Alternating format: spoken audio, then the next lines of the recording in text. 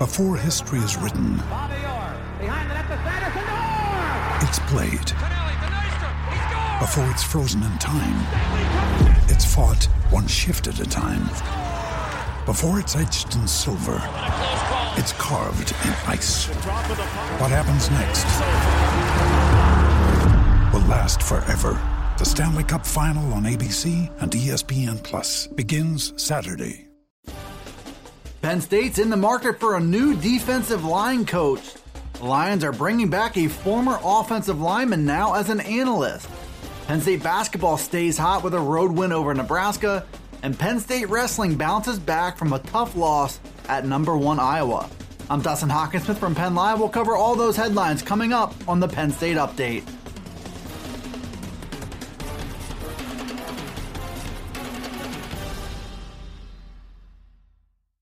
Penn State's off-season of coaching turnover continued late last week when longtime defensive line coach Sean Spencer took the same position for the New York Giants.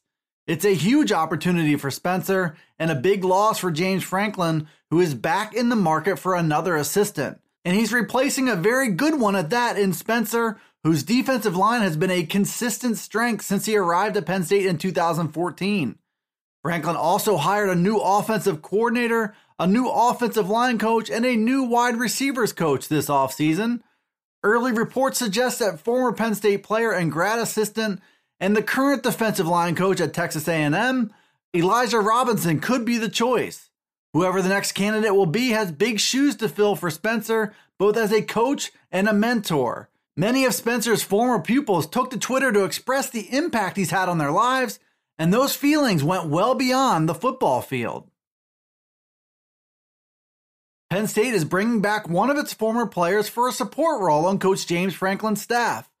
Ty Howley is returning to his alma mater as an offensive analyst. Howley made that announcement on his Twitter page late last week and added the offensive analyst to his bio information. Howley was a 2-year starter at center for the Lions in 2012 and 2013.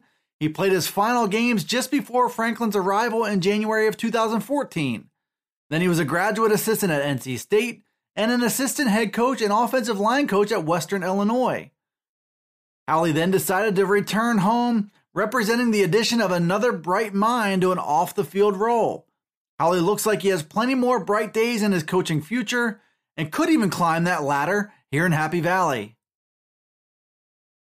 Penn State basketball picked up another big win on the road, where all wins are valuable in a Big Ten conference that is all about protecting your home court. The Lions went to Nebraska and got a 76-64 win. It was their 4th straight win and put them within 1.5 games of the top of the Big Ten standings. Penn State is now 16-5 overall and adds another crucial win to its resume, which is looking better and better by the day. The Lions got it done with defense at Nebraska and got big contributions off the bench from Mike Watkins and Miles Dredd. Watkins pulled in 17 rebounds and set a new Penn State record for rebounds in Big Ten Conference games. Dredd knocked down 5 of 11 shots and 4 of 10 three-pointers to lead all Penn State scorers with 14 points. The Lions charge hard into the week, which now features one of their biggest tests of the season so far at Michigan State. That matchup goes down Tuesday at 8 p.m. in East Lansing. It will be carried live on BTN. Penn State's second-ranked wrestling team came up just short in its duel of the season on Friday night, falling at number 1 Iowa by a 19-17 final. The Hawkeyes won 6 out of 10 bouts, including a key toss-up at 174 pounds. Michael Kemmerer scored an impressive win over number 1 Mark Hall by a 10-6 decision there, which proved to be the difference in the match. That was the second of back-to-back number 1 versus number 2 matchups in the duel. Number 1 Vincenzo Joseph took down number 2 Alex Marinelli by a 7-5 decision just prior at 165 pounds. Roman Bravo Young scored the most talked about win of the duel when Austin DeSanto injury defaulted at 133 pounds. Freshman heavyweight Seth Nevels gave the Lions a shot to win the duel with a 17-16 lead going into the final bout. But number 3 Tony Cassiope was dominant in that matchup, taking a 7-0 decision and lifting the Hawkeyes to a huge duel win. Penn State showed some fight in this one, but was ultimately outmatched at weights like 125, 149, and 157, whereas Iowa brought a ranked wrestler at every weight. The Lions did bounce back on Sunday with a 40-3 home win over Maryland, where they won the final 9 bouts of the contest. Penn State's back in action next weekend with a Friday duel at Wisconsin and a Sunday duel at Minnesota. Thanks for tuning into the Penn State Update Daily News Briefing. It's available right here on Penn Live. It's also on Alexa, Apple, Google, Spotify, and Stitcher.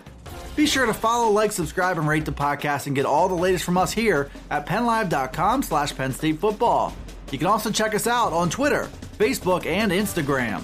This is Dustin Hawkinsmith from Penn Live signing off for the Penn State Update.